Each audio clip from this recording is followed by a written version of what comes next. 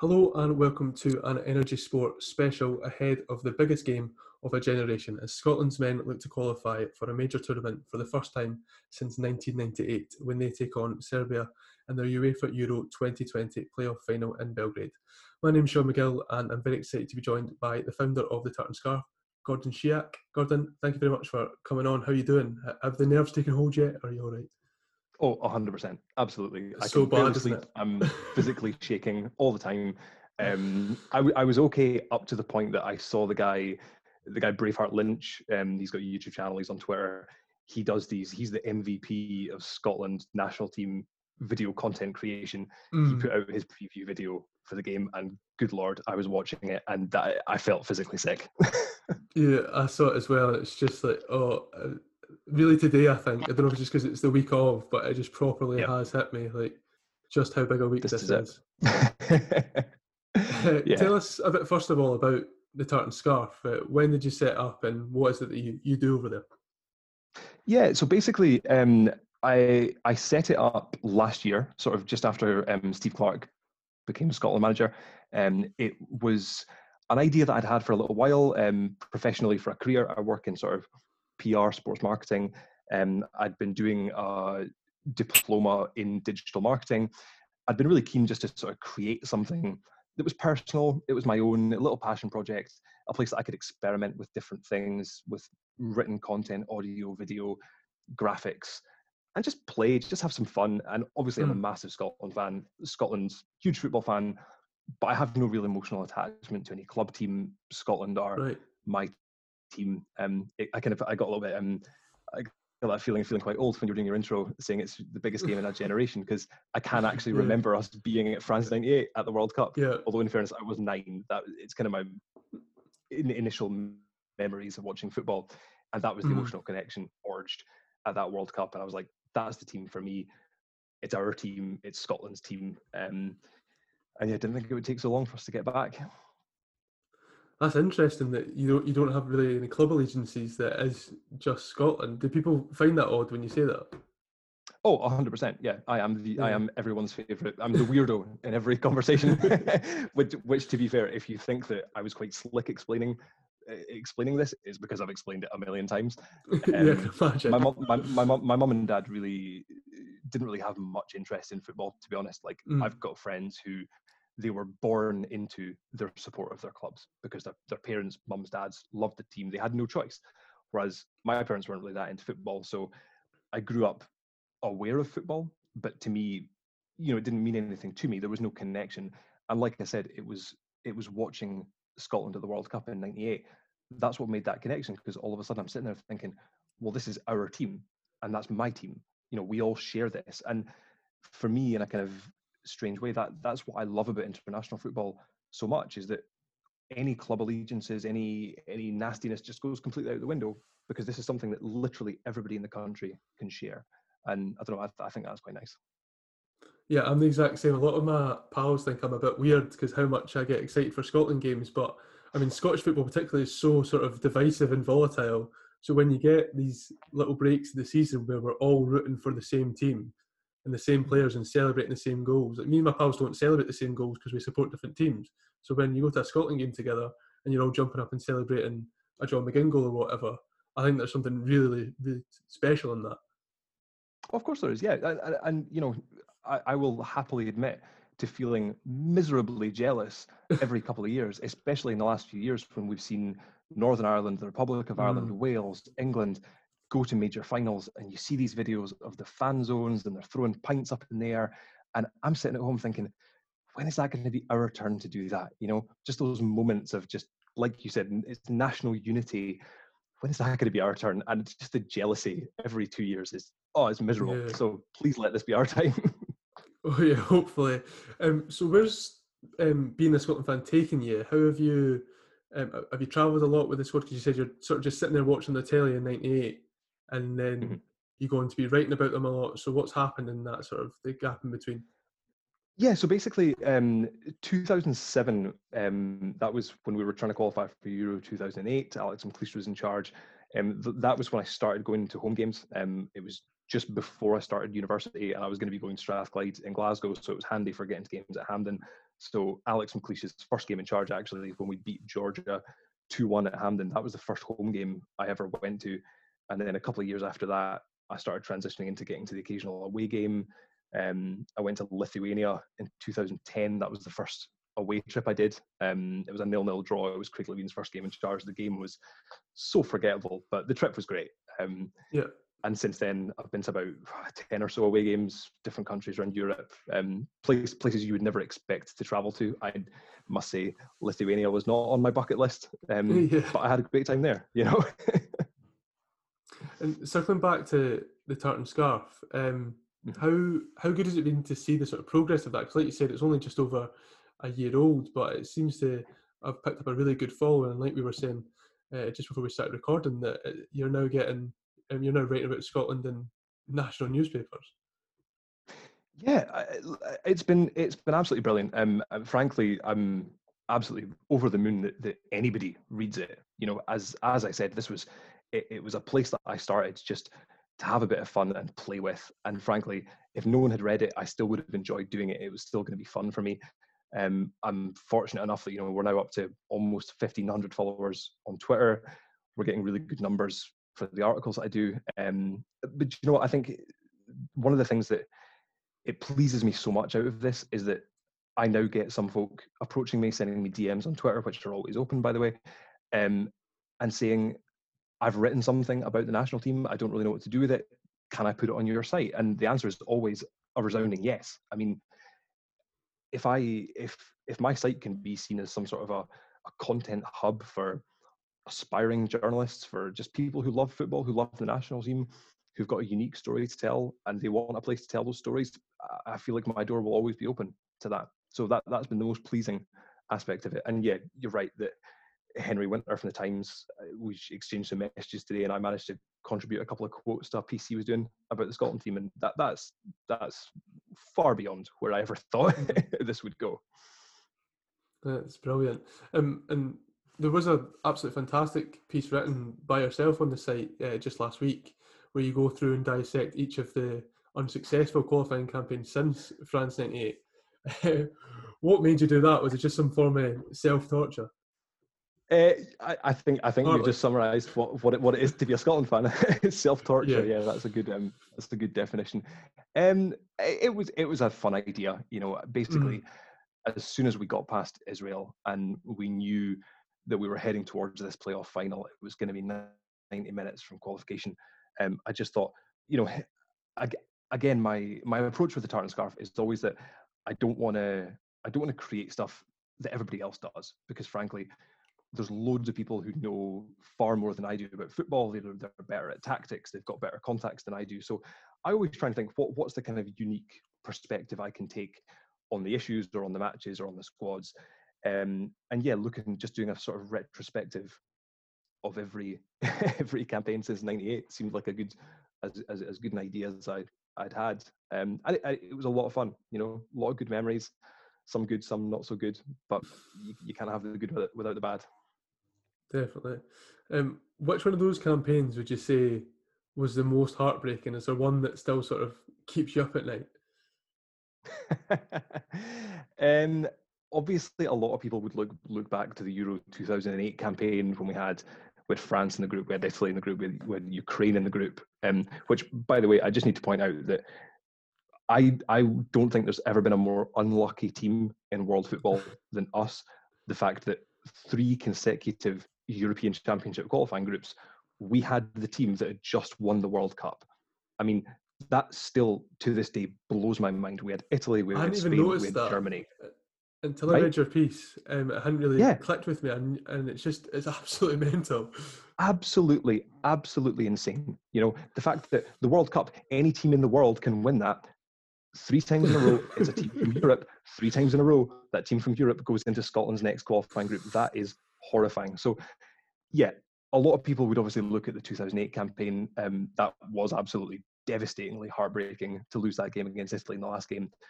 But I think for me personally, I would look at the 2016 Euro 2016 campaign when we had Germany, Poland, Republic of Ireland, because obviously the hope and expectation was a lot higher because the Euros have been expanded from 16 to 24 teams. So there was a real expectation that we were going to go and qualify. And then we had a good campaign, but for me personally, I was going to every game. So the only game I didn't go to in that group was Georgia away. You know, I went to Germany, I went to Ireland, I went to Poland, which were just, it was an unbelievably good year for trips, that one. Mm-hmm. And then when it came to the last game, the situation seemed so stacked in our favour because all we had to do was better Ireland's result. We've got Poland at home, they've got Germany at home. So in your mind before the game, you're thinking, well, they're going to lose to Germany. Obviously, Germany won the World Cup. They'll lose, so we just need a draw and we're in the playoffs. And of course, we're doing our bit. We're winning 2-1. We turned it around. And then someone like 2 rows behind me at Hampden gets a text message. Shane Long's just scored against Germany. Ireland are winning 1-0. And just, it was one of the most surreal experiences in my life because you're in the stadium. The atmosphere had been rocking. It was such a good night at Hampden. And then the atmosphere just slowly died and it just got quieter and quieter as everybody realised that Ireland were winning. And by the end, when Lewandowski scores the last kick of the game, it didn't even matter. I mean, we could have won. We still wouldn't have made the playoffs. But just that last kick in the nuts was just so typically Scotland. So that one's the worst one. Because actually, obviously, had we qualified, I'd gone to all the away games, I would have been like sort of front of the queue with the away points system to get tickets to the tournament. It all seemed set to be the best outcome, and it wasn't. Yeah, I really hope it's not the case again. It just sort of gives you flashbacks, doesn't it? It does. I think before we get properly into this game, we should. I'm going to chuck out the disclaimer that I know that we have 2 other games in this international break, and they're potentially very important games and could ultimately give us a great chance of qualifying for the World Cup. But I think our complete focus here this week and the next Euros, of course. Well. You're right, aren't you? Yeah, because the Nations League would jump up to our league, wouldn't we? So it would serve us very well. So if we get to the League A, we have a very good chance of getting a playoff for the next World Cup. We would definitely be seeded second for the next Euros qualifying, which obviously with the top 2 qualifying automatically, going in seeded second would be a big advantage because that campaign I was talking about, 2016, we went in seeded 4th. So the odds were stacked against us. And then we'd still probably get a playoff for Euro 2024 if we need it as well. So yeah, qualification to League A is absolutely massive, regardless of what happens on Thursday. Yep, and 100% agree. And when those games turn around, I'll be excited for those as well. But I think this week, we're just completely focused on Thursday. On Thursday, absolutely. And I also want to talk to you about the man who's got us to this point.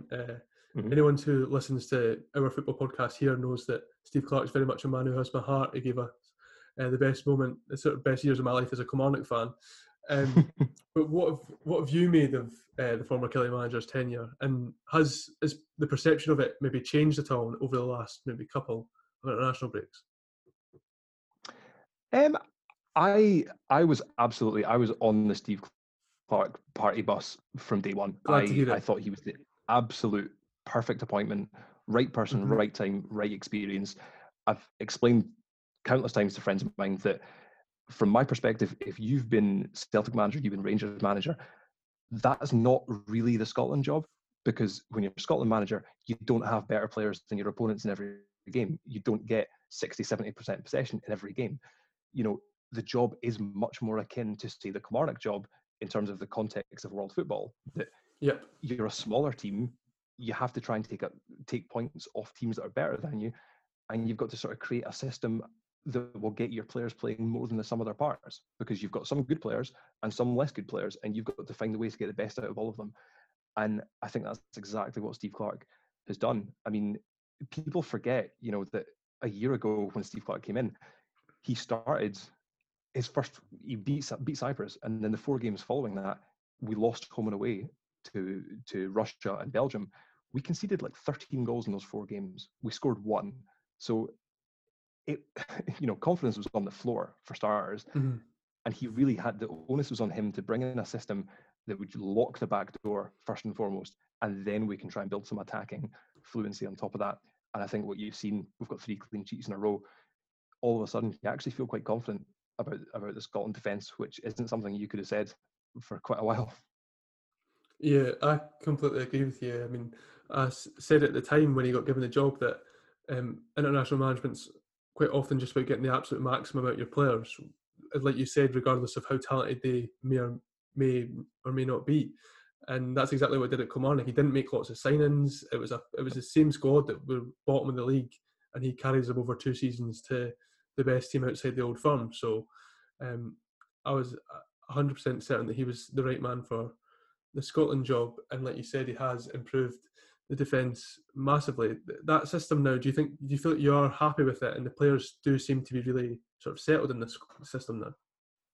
Yeah, absolutely. I mean, they played what, 5 games in a row now using the same system every time. I think when he first made the change, I was pretty shocked because Yeah. he played for the best part of a year using variations of a 4-3-3 formation, and then all of a sudden, what, a month before our potentially biggest game in our history, he changes it and goes to this 3 at the back, and there was a lot of shock and a few raised eyebrows at that. But I think what you've seen, especially in the last 2 games, is that the players look so much more confident in it. I think Scott McTominay at the back has grown in confidence with every game in that system. I think he brings a lot to the side. You know, obviously he's not a centre back by trade, but that's not why he's there. He's there so he can potentially step up into midfield. He can give little overloads in midfield, add passing lanes. You know, and yeah, I think something that really impressed me, especially for the second game in the last international break when we played Slovakia, was that we were winning 1-0 and there was no backs to the wall in the last 10, 15 minutes. I don't think we even had a chance or had a shot. You know, we just very calmly saw the game out, and that speaks to real confidence that the team have got in the way they're playing, and it's very, very impressive to me. Yeah, definitely. There was always a figure of his time at Kilmarnock that players knew their roles exactly, and they did them to their best of their abilities. And now you see that it wasn't really quite clicking before, but you see that now, certainly in the last international break, that everyone knows exactly what they're doing, and and they do it pretty well so far. So it's great to see. Um, if we can now maybe just walk through the team and sort of talk about the different positions. I think it's indisputable that David Marshall is the number one now, but um, Craig Gordon making his return to the squad is kind of the most interesting thing in that department. It's maybe a combination of Robin McCrorie being in quite poor form for Livingston, but also Craig Gordon's starting the season fantastic at Hearts, put in a man of the match performance in the Scottish Cup semi-final the week before last. How do you look at that one? Do you think it is in terms of form, or do you think that you've also got to look at the fact that Craig Gordon's massive experience? Yeah, I think it's a combination of both. I think there's absolutely no doubt that on Thursday night David Marshall will be wearing the gloves as Scotland number one, and rightly so. I think he's done very, very well. Obviously, saving that penalty from Zahavi at the start of the shootout really ramped up the pressure on Israel and helped us see it out. Obviously, you've got to bear in mind that McCrorie's got quite important under 21 qualifiers as well, so I think it's probably for the best that he goes back with the 21s. I think something that is interesting when you look at the Scotland squad is that there isn't a single uncapped player in the squad. I mean, Clark has made very few changes, but the people he's brought in are guys that are phenomenally experienced. You know, I always like to think about, you know, international football, it's not just about the 11 guys who start at the game or the 3 subs that come on. It's about the whole group and what they bring to the group and to the unit as they're in the hotel, as they're at training. And to have a guy like Craig Gordon who's got so many caps, he's done so many campaigns, he's so experienced, you know, those are exactly the kind of guys, the calm heads, the experienced heads that you want among the group, because this is a massively high pressure game and you want the guys that have seen it all before and done it all before. So I think that's what's in Steve Clarke's mind with bringing him back in. And do you think it's the same train of thought that's led him to include Grant Hanley in the squad this time around? Because that certainly raised some eyebrows on last week when the squad announcement was made. A lot of people seem to be getting up in arms about his inclusion, but it seems to just be Well, another experienced head, doesn't it? I think a lot of people had forgotten about him, to be honest. I mean, I must say I was actually surprised he's still only 28. Although I think I have Really? actually seen reports that he's having to pull out of the squad injured. So Oh, I think right. he's sort of come back and then come straight back out again. Although, you know, I was very much behind him coming back in. You know, he's he's still playing at a good level. He's playing in the English Championship. I'm pretty sure he's still Norwich City captain. So, and again, these are, you talk about leaders in an international squad. You know, it's more than just the captain on the pitch. You need leaders all across the pitch and at training. So, yeah, I was happy to see Grant Hanley come back. It's a shame he might have to pull out, but hopefully we'll see him back for games in the future. Yeah, that is a shame. So, sort of moving on now to the defence you'd like to see. I think it's there's no way that Andy Robertson doesn't start at left wing back. I think we all know that. It maybe gets a little bit more interesting as you slide over there, because Andy Considine finally and emotionally got his first call up and did that fantastic post-match interview after the Slovakia game with Sky. And he performed perfectly well in those Nations League games.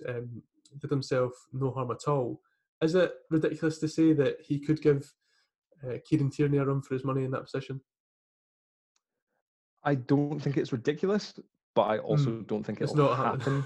It's not happening. No. I would be stunned if it did. I mean, I absolutely think Kieran Tierney comes back in at the left-sided centre-back position, purely also because that's now the system he plays at club level. You know, the problem that we had for so long with Kieran Tierney and Andy Robertson was that we were asking them to do things like when Tierney played at right back under Gordon Strachan that they just never do for their club teams. And I always get anxious when you're talking about international players that you don't have that much time on the training ground, that if you're expecting them to suddenly do something very different to what they do at club level, that's not generally how you get success. Usually you try and replicate exactly what they do best for their clubs, for their country. But now you look at the system that Arsenal play, and it's very much always now Kieran Tierney playing left-sided centre-back of a three, with, say, Bukayo Saka playing as left wing-back. So I think Tierney very much goes in at left-sided centre-back. A shame for Considine, because look, you're right. I think he played two really good games, and that emotional interview that he gave, I mean, again, that's what international football's all about. You know, yeah. I remember Stephen O'Donnell when they had the sort of Latin America tour under Alex McLeish, and Stephen O'Donnell made his debut. He gave a very similar post-match press conference, and he was almost in tears at just how much it meant to him to play for his country. And that's what you want, because you see that and you always think, well, that's what I'd be like as a fan. You know, that's how much it would mean to me to play for Scotland. So it's nice to see players feel the same way. Yeah, definitely. And another player who's kind of recently come into the Scotland fold is Declan Gallagher, and he's had a bit of a meteoric rise over the past few seasons, really. You've got those back-to-back promotions with Livy. He's now Motherwell captain after being one of the best centre-halves in the Premiership last season. And he's also proved himself to be a rock at the back in the middle of this back three. What have you made of his progress, and how confident do you feel now that he can sort of be that rock in the middle of the three? Oh, I'm phenomenally impressed. Absolutely, very, very impressed. I think probably the best compliment I could pay to him from the three games from last month was that I barely noticed him in the matches. You know, because ordinarily when you're used to watching Scotland play and you're used to watching Scotland defend, defenders have some shaky moments. You know, they're uncomfortable on the ball. They're trying to pass it out from the back, and they're giving the ball away and giving away turnovers. And there's just a lot of anxiety that comes around a Scotland central defender. And Declan Gallagher had none of that. And I think the highest compliment you can pay him right now is that I would genuinely be saying that he'll start in the centre of that defence ahead of someone like Scott McKenna, who's doing well at Nottingham Forest, and ahead of the Leeds United captain, Liam Cooper. And I mean, it's quite incredible to think that a centre-back from Motherwell would do that, but I see absolutely no reason to replace him. I think Clark's looking for consistency in the squad. You see that with the very few amount of changes he's made in call-ups. So I think he'll be looking for consistency in the 11 as well. Yeah, we've had this debate on our various football podcasts on Energy Sport, where we're sort of different. We have different weightings in how much we view club form in terms of international football. I've always been consistent in the thought that I honestly don't care if Motherwell are bottom of the league and Declan Gallagher looks like a donkey every week in the Premiership. I think if he's putting in performances like he did in those last three games for Scotland, then he has to stay in that back three. Are you the same, that you just think that if it's working in our system for our national team, then that's what we keep going with? Well, I think something that I've observed over the years for Scotland is that we can often be, and I don't know if this is our fault as fans or in the media, that we can be quite reactive when it comes to Scotland squads, that there's always a new guy that's sort of flavour of the month that the fans demand must be called up and must be put in the starting 11. And that's how you see so many of our players that have got 10, 12 caps when they get to the ages of like 25, 26, 27. And it doesn't help us become a better international team. You know, you look at other countries potentially with smaller player pools. I mean, the example I always use is looking at the success of Northern Ireland. They have a vastly smaller pool of talent than we do. But because of that, they basically play the same players every week when fit. And that makes them a better international team because they're better at playing together. And I feel like that's something Scotland haven't done over the years. So any approach that we can take that gets more consistency in selection, I just think it will make us a better international team. And I think that's what you saw in the last month when we played 3 games and we played much the same starting 11, and the team just got better and better and better. It's maybe something I was going to touch on later on, but since you mentioned that now about sort of maybe players being viewed as flavour of the month, do you think that it's the right decision to leave out players in form like, I don't know, Kevin Nisbet or Ryan Gauld or players like these who are performing very well from their clubs? And like you said, I think a lot of Hibs fans are up in arms that Nisbet was included in the squad, but it's in terms of just sort of continuity for the squad. Yeah, I think it depends. I mean, I think Gordon Strachan had quite a good approach while he was Scotland manager, that you often saw him call up a couple. There was always a couple of players more or less in every one of his squads that was almost, you knew, was kind of coming along for the experience.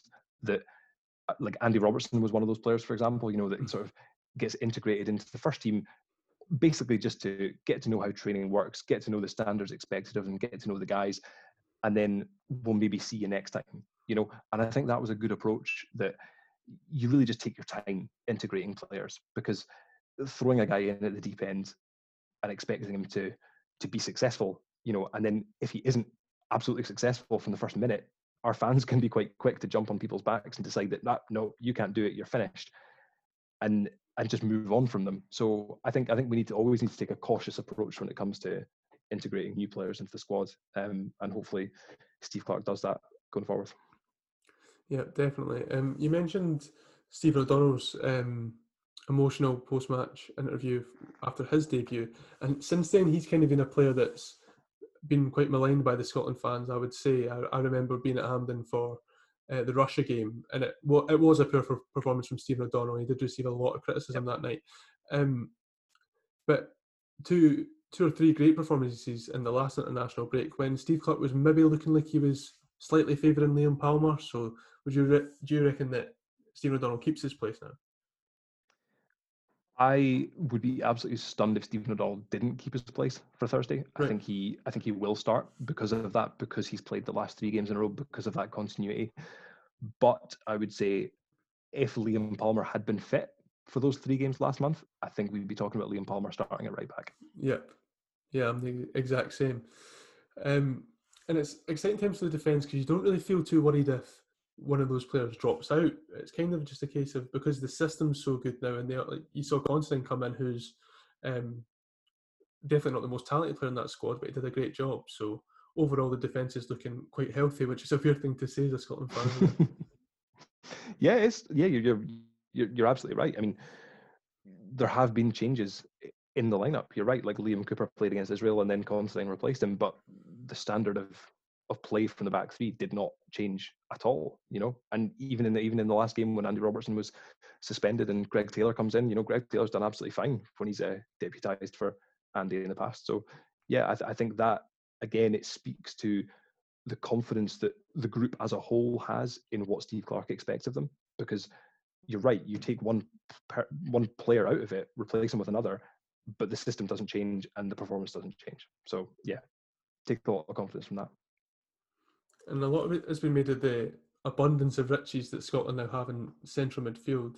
But it's been a tough question about how best to utilise them and how to get the most out of whatever pairing or group you go with.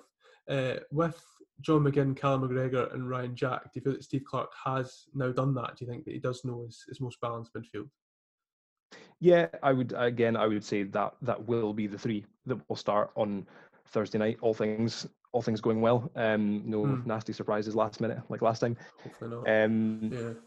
Yeah, I think Clarke he's tried a lot of different players. He's tried some different systems. I mean, John Fleck's had some games. John Fleck's obviously now unfortunately injured, but he hadn't been having that great a season for Sheffield United so far.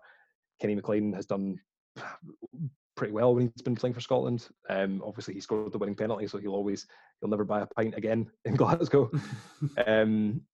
But yeah, I think for consistency of selection and consistency of performance, I think absolutely that three of McGinn, McGregor, Jack, that will be what we'll see on Thursday night. How important is John McGinn? Because for me, he has to be the first name on the team sheet. Oh, you absolutely you can't underestimate the importance that John McGinn has to the side. I think we've seen him achieve real success with Scotland by emulating exactly what he does for his club team. I think Dean Smith, in his first season when they were in the Championship, maybe he was still getting to grips with what John McGinn can do or how best to utilise him. Sometimes you saw him playing a bit deeper in midfield, but as soon as McGinn was given the license to roam further forward, make those kind of late runs into the box that have really become his trademark, you saw the goals come, and especially for Scotland as well. I mean, the record he had last season, and what was it? He scored 7 goals in 6 games for Scotland last season. I mean, if you're a striker for England, that's a remarkably good hit rate. But for a midfielder for Scotland, that's absolutely unbelievable. And he's a scrappy wee guy, and people talk about his kind of his concrete backside. I mean, the way that he can just shepherd defenders off the ball, he can turn them, he can get the ball moving upfield. He's a terrier, and you love to watch him. Love it. What do you make of Jack and McGregor behind them? Because there are players who have had, I think it's fair to say, inconsistent performances in Scotland jerseys. Callum McGregor, I think a lot of people have said he's really flattered to deceive, because you see him, maybe not this season, but in previous seasons for Celtic, really sort of dictate games, take them by the scruff of their neck, and he's just sort of failed to do that in this very different Scotland team, to be fair to him.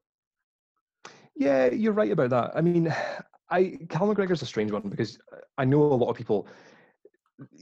He's sort of like, he can sometimes be a scapegoat for Scotland, that people say, what does he do for Scotland? And if people look at through a very narrow lens of, well, he's got no goals for Scotland, I don't know if he's got many assists for Scotland, therefore he doesn't contribute. Part of me wonders, a football team, it's 11 players, it's a complex machine of different instruments, different parts that all work together. And I feel like he could be one of those guys that if you took him out of the team, maybe the midfield just wouldn't work the same way that it does. Maybe he does the dirty work so other players can shine. Maybe McGinn wouldn't be able to shine as much as he does if he didn't have Callum McGregor alongside him. And I think on Ryan Jack, I think you only have to look as far as his performances for Rangers in the Europa League, which have been phenomenally good.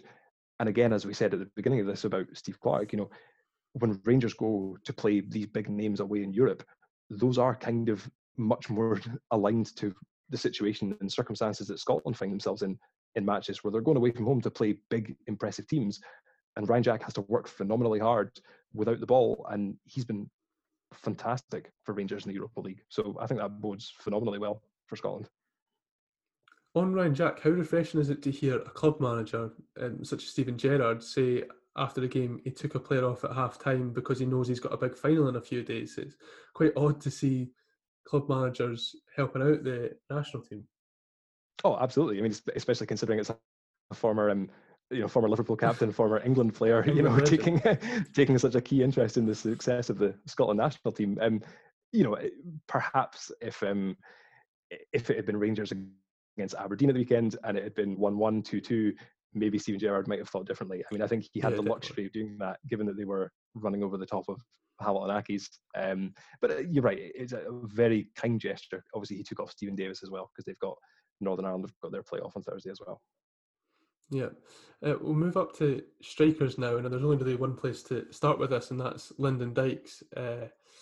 Just how big an asset has he been since joining up with the Scotland squad? He's been an absolute revelation.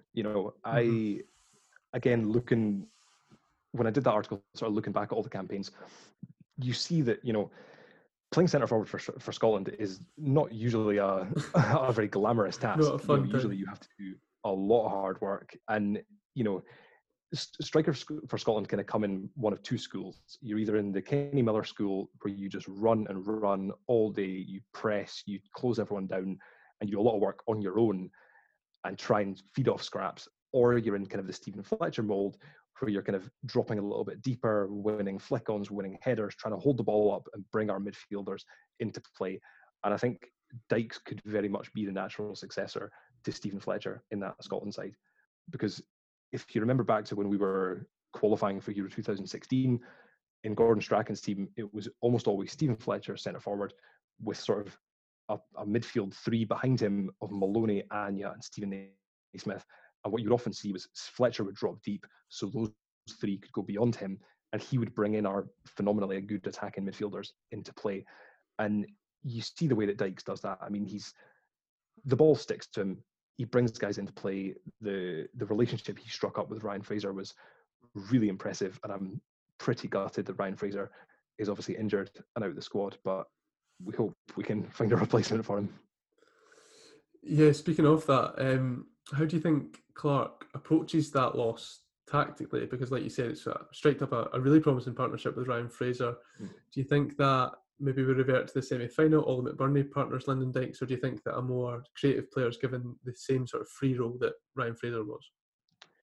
I think if you look at the team for Thursday, and we've sort of been drip feeding it throughout this conversation, I don't think there are actually many questions to answer, but this one here, the Ryan Fraser question, is probably the absolute biggest one that will be keeping Steve Clarke up at night. Because you're right, whichever way he goes with will then affect perhaps how the team's set up tactically. Personally, I would love to see Ryan Christie take that position. I mean, Ryan Christie's been a guy his versatility has been a real benefit for Scotland, but maybe it's also harmed him because he's kind of had to play in so many different positions for Scotland. But generally, he's done phenomenally well wherever you put him. I mean, when Steve Clarke was playing the sort of 4-3-3 formation, for the most part, Ryan Christie would play on the right wing and sort of cut in on his left foot and put in crosses and put in shots, which he scored in Cyprus. He got assists against San Marino. He was very impressive that way. I think the most impressive part of Ryan Fraser playing up front, even though he had never played up front before, and before Steve Clarke asked him to, by the way, was that defenders just didn't know how to defend against him, because Ryan Fraser was able to make runs down the left wing, make runs down the right wing. He could attack wherever he wanted and link up with Lyndon Dykes. And I think that made him a nightmare to cover. And I think Ryan Christie, with his experience playing on the right wing for Scotland, but also he is naturally left-footed, so he could go down the left. I think he could replicate that kind of unpredictability in the free role. Just the only thing he doesn't bring that Ryan Fraser does is he's just not quite as fast. I mean, Ryan Fraser's pace is frightening, and especially if you think how the game is going to go on Thursday, if we're going to be penned in, if we're going to have to be tight defensively and compact, we're going to have quick counters. Ryan Fraser would have been just phenomenal on the quick counter, but we'll have to do without him. Yeah. And one player we've not spoken about in an attacking sense is Leigh Griffiths. Steve Clarke has basically said that he will be starting on the bench on Thursday. But what a player potentially to bring off the bench if we do need a goal. We know his danger from set pieces, most famously in the game against England at Hampden. It's just fantastic to have him back in the squad, isn't it?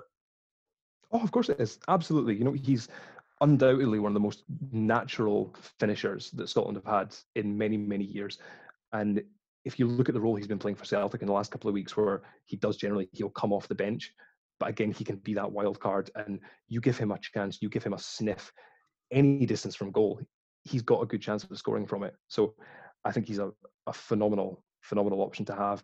And I saw in media reports today that apparently players who had played yesterday on Sunday, they were given the option to join up with the Scotland squad on Tuesday, but Leigh Griffiths disregarded that and turned up today anyway, because he was just so desperate to be there minute one, impress Steve Clarke. And it's that kind of attitude that you hear a lot about positivity around the camp these days. I've highlighted it before on my Twitter feed, when you see Andy Robertson shouting out Ollie McBurney on his Instagram after Liverpool played Sheffield United.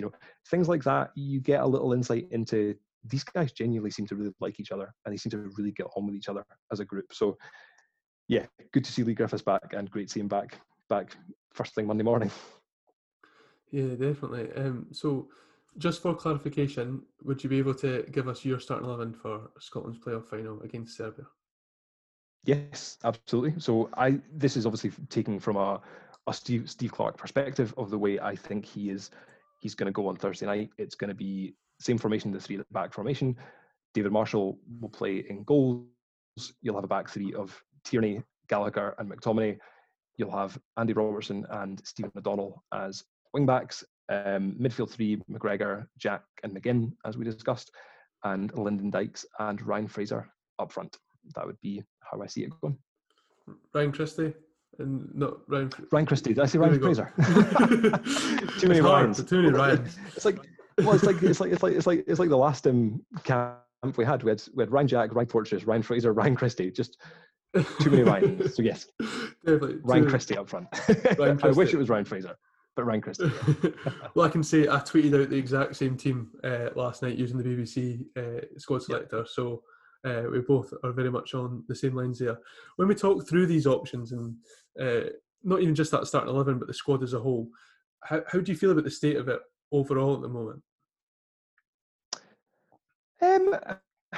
I think I'm as confident as I can be. I'm as happy as I can be. I mean, you've got to bear in mind that we are in a fortunate position where we are with the playoff being where it is, because look, if you wind your mind back like 100 years to pre-COVID, whenever that was, when the playoff was supposed to be in March. I mean, Scott McTominay got a bad injury at Christmas time. John McGinn got a bad injury at Christmas time.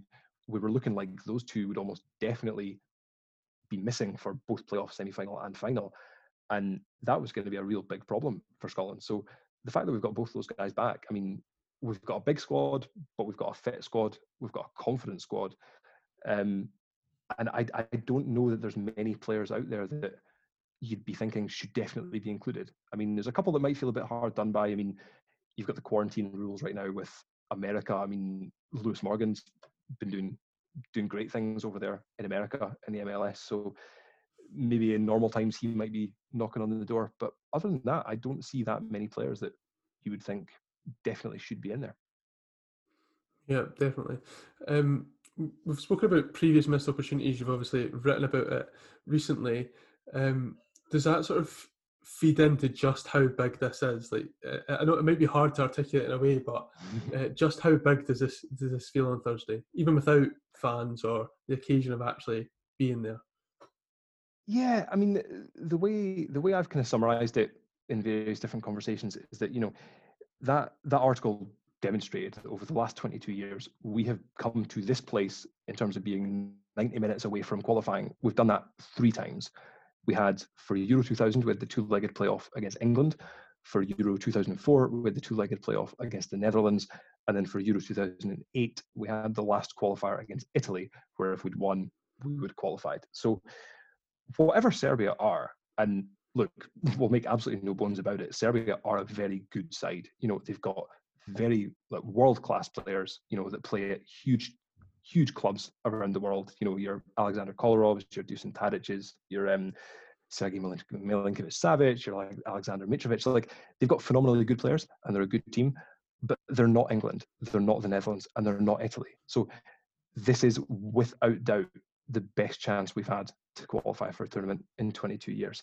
And of course, not to mention, when this draw was made, when the playoff brackets were drawn, and we knew that beat Israel and we're either traveling to Serbia or to Norway, we looked at Norway and thought, well, we don't want to go there because Erling Haaland, terrified the life out of me. Absolutely. But then on the flip side, you don't want to go to Belgrade either, because obviously it's famous for just this unbelievably intimidating, horrible atmosphere. So you thought, especially when that draw was made, best part of a year ago, the confidence of our group, the mental strength of our group was probably being quite strongly questioned. We had just capitulated to lose 4-0 in Russia. This was not a strong group of players. So I certainly didn't fancy that atmosphere. So whatever we're going to on Thursday, it won't be that atmosphere either. So there are grounds for optimism. We've both been over the course enough times to know that Scotland can and will lose games of football. So I make no prediction that we will win, but I make the prediction that we can win. Absolutely can win. I like that. That's a positive message to end on. Well, do you know what? Like, I think that kind of we talked earlier about when I started the website and I started what my sort of vision of it was. I think positivity is that vision, because life is too short just to be miserable and boring, Yeah. and things will go wrong and things will go bad. But the bad things you experience in your life just make the good things all the better. So we've had 22 years of bad things. So just think how good that good thing will feel when we do finally get it. I always try and be positive. I always try and look on the bright side, because especially in this world that we live in right now, Absolutely. there's precious little positivity. So that's what we try and do. Yeah. You also said at the start of the show that I might be making you feel old, and I hate to do that again, but I've never in my lifetime of Scotland's men been at a major tournament. So the fact I'm 20 years old and that hasn't happened yet is pretty hard, and I really, really hope that changes on Yeah. Thursday. Although like another thing that's in the back of my mind is that you look at Andy Murray. Every time he would go to Wimbledon, he would get the same questions about, it's been 60 odd years since a British man won Wimbledon, so therefore when are you going to do it? And he was being expected to just carry this emotional baggage of decades of failure that he had no part in, he played no part in, and that must have been so hard for him. But as soon as he did it, as soon as he won Wimbledon, that baggage just disappears, and it becomes so much easier to do it again. Look at the Scotland women's national team. They qualify for European Championships, and then they follow that up and go to the World Cup, and they're on track right now to go to Euros. That's 3 tournaments in a row. I have no doubt that if Scotland can do this on Thursday, and then obviously if we can get to League A in the Nations League, then the monkey is off the back. The pressure is gone, and it will be so much easier to qualify for more tournaments. So if we can do this, I can say for almost certainty it won't be another 22 years before we do it again.